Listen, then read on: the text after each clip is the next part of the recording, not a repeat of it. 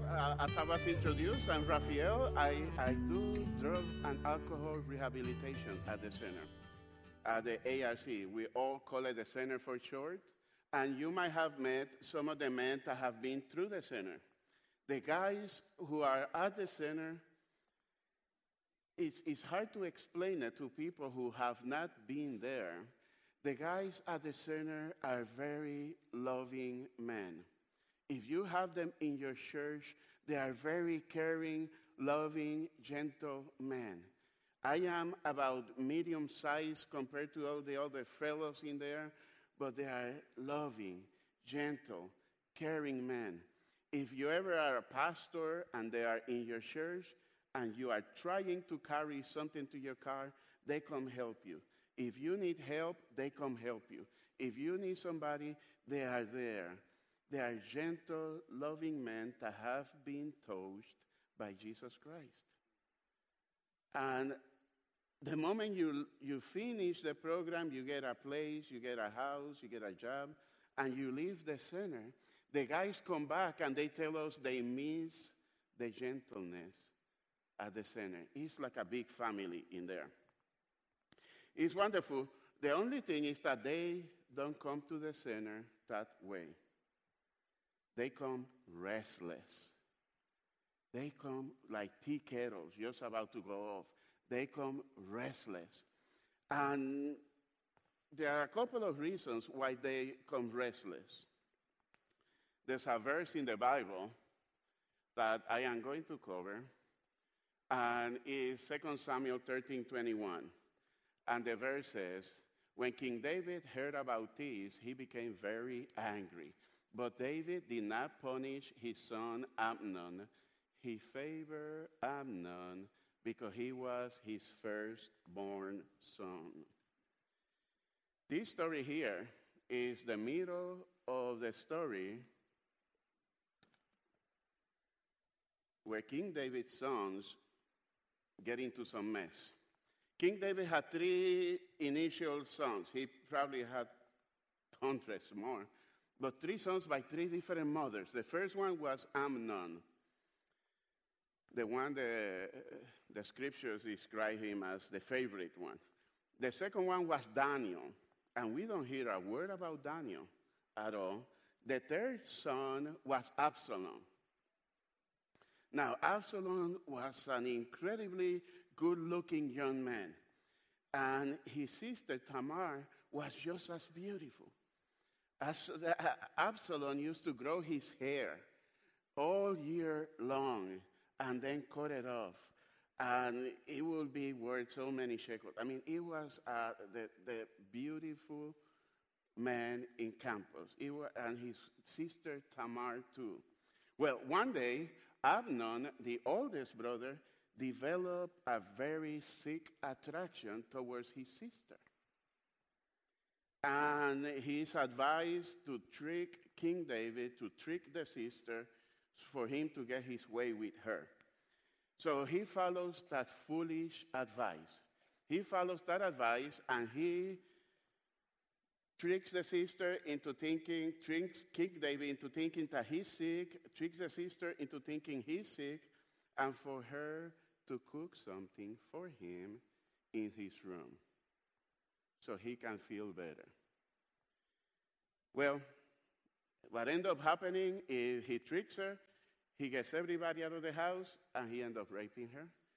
And then with the same love he had for her, he had the same hatred, same level of hatred now, and he kicks her out in shame.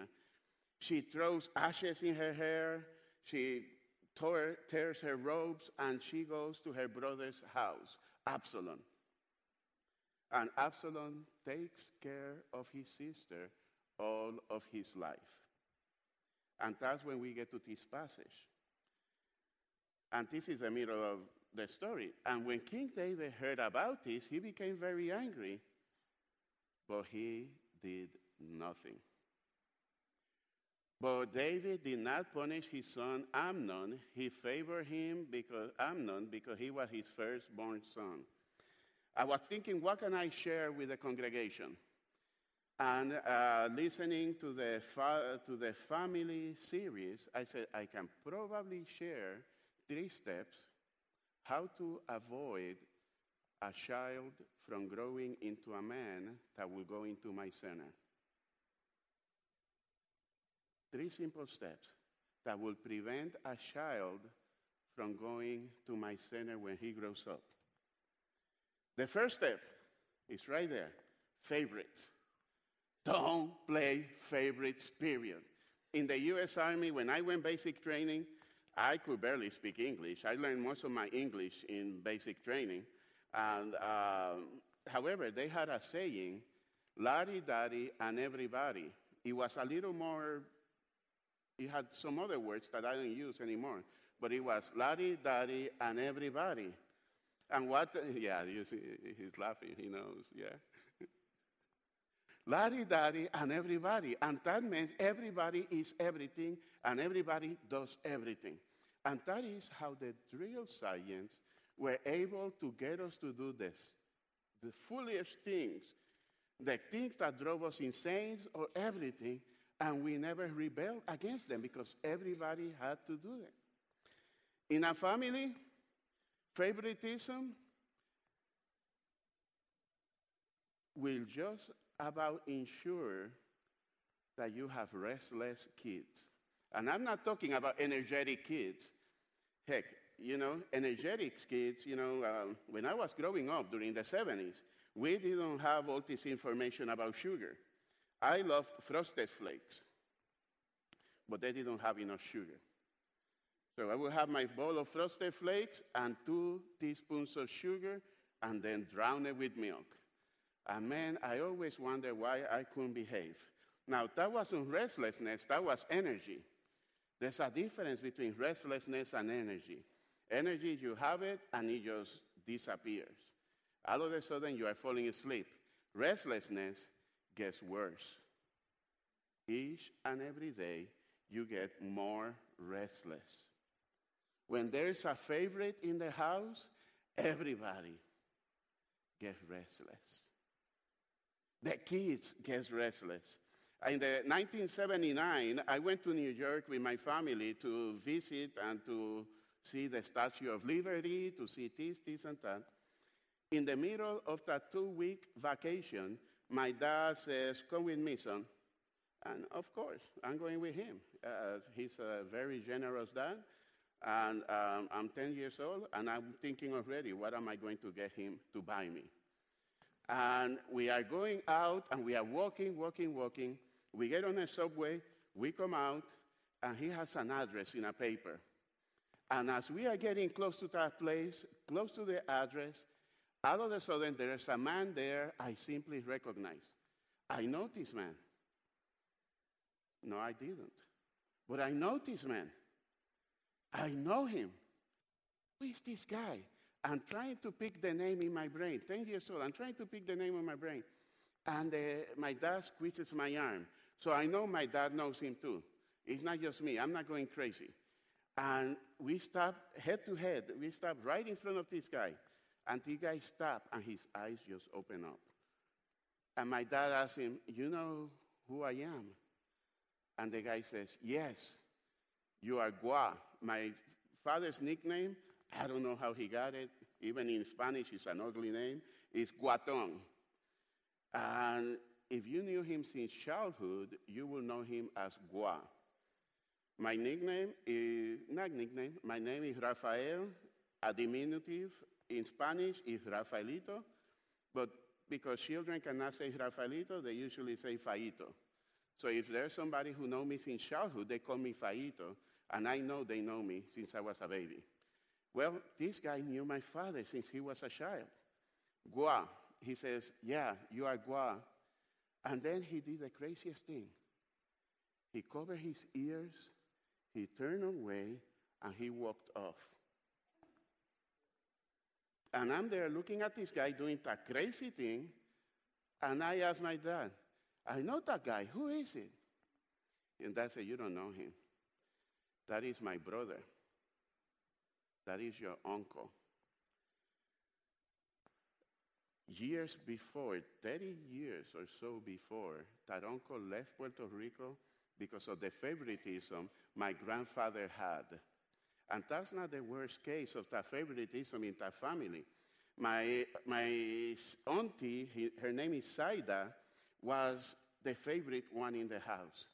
And my grandfather spent all the money he had making sure she looked wonderful for a dance they were going to go to. Some dance, some silly thing. And however, there was a brother, an uncle of mine. I wasn't born yet. This is during the 50s. There was a brother who was going to the same dance from school, but my grandfather, because he favored the girl, he spent all his money on her and nothing on him. He had to go with street clothes you normally used to play outside. And my grandfather made him go. That guy was quiet. My dad said he was quiet. He didn't say anything. He didn't say anything to anybody. That was the proverbial straw that broke the camel's back. Because not long after, 3 weeks later, I think it was, there was Father's Day. And because of the favoritism, in the 1950s, that boy wished my grandfather a happy Father's Day. He went to his room and he hung himself. Had another brother who, because of the favoritism and the beatings, he mixed some electric paste for construction. You put in some electric joints or something, and he swallowed it to commit suicide too. That is when the third brother, the one in New York, decided to leave before he does the same thing. And the moment he saw my father was the favorite one, the guy turned around and walked off. Right now in New York, there might be a man, an Escalera, who is in a grave by himself, not in the family grave in Puerto Rico. He might be in a hospital. He might be homeless. We don't know where he's at. Nobody knows. Favoritism is evil. My mom played favorites with me, and it got to the point one day where me and my brother pulled knives on each other. He was in the Civil Air Patrol. He had a knife. I was a Boy Scout, and I had two knives. I had the regular folding knife, and I had the other one that you buy at the Army surplus store. I had it, and if any of us would have said anything else, we probably would have stabbed each other because of the hatred of favoritism. We become restless inside. If you want your child as an adult in my center, play favorites, and I'll have to fix it. And God forbid anybody here has a child going to the center. God, I pray that never happens. I pray that place is never, ever needed again, that we can close it. Not because I hate it, but because I hate the dysfunction and the destruction that happens in lives and end up going there. The men, when they come to the center, they accept Christ, and then we have to deal with the restlessness. So first step, Daddy, and everybody. Everybody the same, everybody equally. I got 3 kids living with me, and it's impossible to do the same thing for everybody. So what I do is I do what they like. My biggest son, he's all the way over there in the back, and he sits with me in the back. He has very sensitive ears, so we always sit in the back. His name is Junior. And he likes expensive stuff. Tomorrow is his birthday. So as you live out here and shaking my arms, a 20 in the hand goes a long ways. Okay? I am kidding. I already called my credit card companies to be ready for whatever he wants. And whatever he wants, he's saving it. Even just now, I asked him what you want. He's saving it. We don't know what he wants. And I'm restless. So he wants expensive stuff, so he only gets it every so often. Christmas, maybe birthdays, maybe we combine 2 gifts into one or something of that sort. The second one, he calls me every 3 or 4 days wanting something. I'm at work, and he said, Dad, there's a new map for my game. I need to download it. I need to buy it. I said, son, sure. The moment I get home, I'll go ahead and download it for you. Oh, Dad, don't worry. I know how to use your cards and stuff. He's only 10, and not that he knows how to use my cards, but he knows how to find the information in the game and get it approved. He just needs my approval for him to do his approval on the system. I became a lot wiser, and I started looking at my bank account every day, just to see for MS Box, Microsoft Xbox. And my daughter, she's different. She gets Hello Kitty stuff, pink stuff, pretty stuff, you name it. Hello Kitty is insane. They give you that little card where you get the punches and you get something free. I should get something free just for buying a $30 bubble gum. And $30 bubble gum, and it doesn't taste that good. You know, I'm exaggerating. I know people looking, $30 bubble gum. What on earth? Everything there is $30. You go to Hello Kitty, everything there is $29.95 and something written in Japanese next to it. It's actually $2 something, but for idiots, we charge $29.95. And yeah, that's what you want, baby? Yeah. And can I get this too, Dad? Another $30. You know, you better leave there quick. So the first step to avoid a child, as we're focusing on families, no favorites, is destructive. It kills. By the way, Absalom, not only did he kill Amnon, he wanted to kill King David. He raped 10 of King David's concubines. He set Joab's field on fire. He kicked King David basically out of the kingdom, and he ended up getting killed by Joab. All because there was a favorite and nothing was done. So the first step, no favorites in our family. Impossible to have justice, fairness when there's a favorite. If you do that step, you are 50% of the way to becoming an ARC administrator. My job at the ARC is to be fair. Everybody gets the so-called pink slip. How many of you know what a pink slip is? Well, the guys, yeah, they raise their hand. A pink slip is a document where we document an infraction. Everybody gets them. Everybody. No matter whether you are pretty like me or ugly like the rest of you guys. You get one. No matter what. It's laddie-daddy and everybody. But in the pink slip, there is a spot where we have an opportunity for the men to explain. We hear them out. And that is the second step to preventing a child from getting restless and developing the personality, the attitude, the restlessness that bring them into my center. Second step, hear them out. Kids have something very important to say. If a kid don't expresses himself, expressing yourself is one of the most therapeutic things you can ever do. There are men who are holding, there are women who are holding, there are children who are holding deep, deep secrets, deep resentments, and they cannot let it go. And they think by pushing it deep inside, it goes somewhere. No, it doesn't. You're still dealing with it.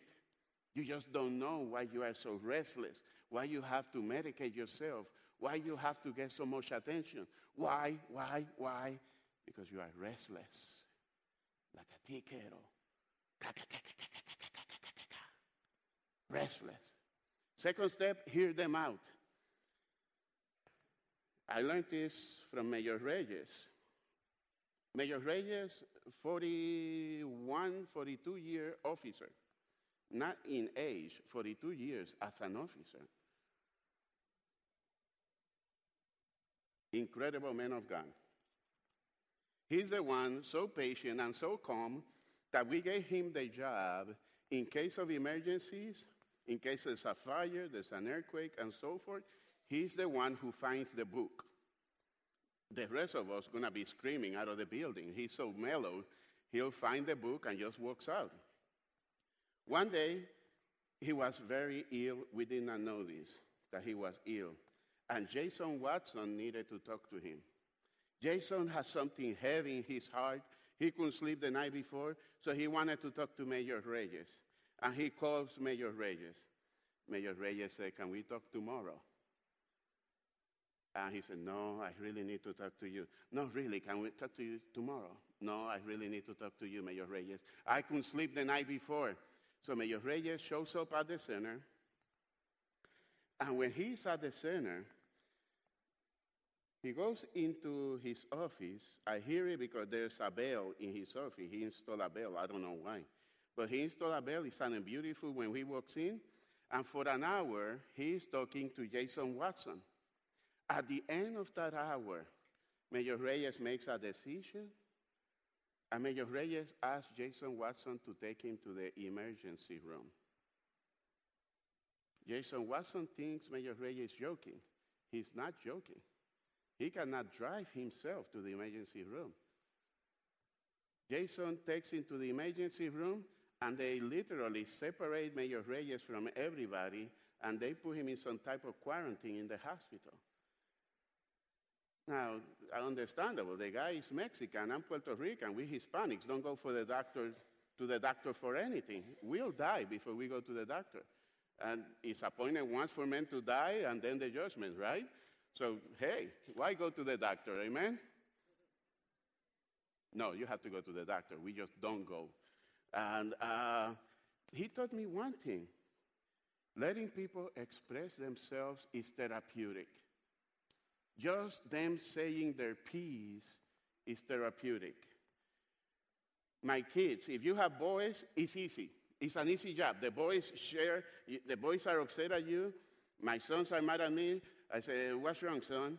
He tells it like it is. Ruben, the same way. Junior, Ruben, the same way. My daughter, Reina, if she's upset, you see it because she starts crossing her arms, putting her lips, all angry. I mean, she weighs what, 49 pounds. How angry can a 49-pound get, you know?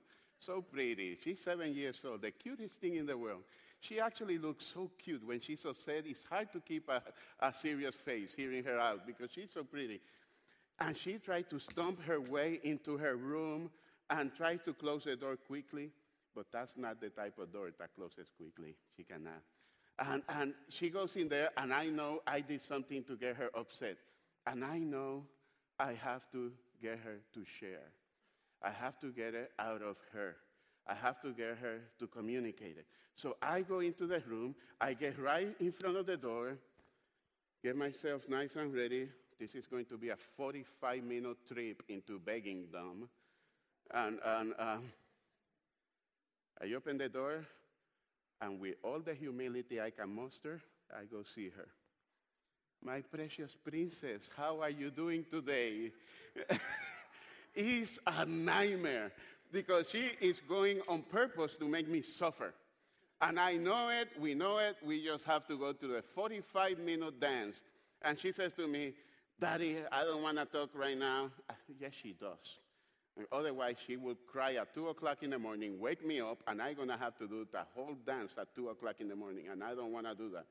So I'm talking to her, and then she says, "But what?" I said, "What is wrong, my love?" And she says, "Never mind." Yeah, right? Like I'm so ignorant, I could never be able to understand what she's trying to say.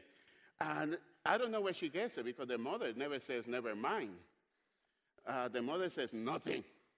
Yeah, Freddie can probably play Silent Night in memory of me at the end of the service.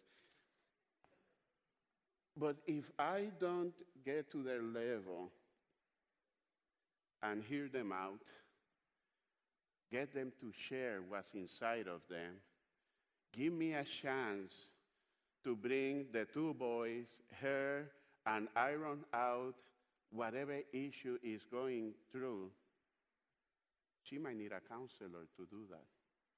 I will have relinquished my authority as the judge of that house to somebody else. And I have to judge fairly because they're watching me. They're watching me. and they know what I have said. Just yesterday, I'm working on this sermon and finishing it off 3 times. They come for some decision, they arguing. One of my sons is downloading a new game, the one who always asks, and somebody says something funny about it, and he got angry or whatever. Step 1, no favorites. Step 2, hear them out. And the step 3, with no favoritism, after hearing all that have been shared by every kid gets a chance to talk, make the right judgment. If you realize as parents we are the first image of God to our children, you see how important that is to do. They get their view of how God is from fathers. If you are unfair, God is unfair. If you have favorites, so does God. Whatever you do, that will be the impression they get of God. I pray that I never get to see anybody shout here at my center, but if I do, I'll give you my word. I'll do the absolute best to turn them into those gentle, loving men we have. But there will be nothing better for me to do than one day sell that building and know that it's no longer needed. 3 steps. No favorites. Everybody gets to talk. Everybody gets to share. Everybody gets to get what is inside of them out. And the 3rd step, judge fairly. Otherwise, restlessness will drive them to me. And I'll take care of it.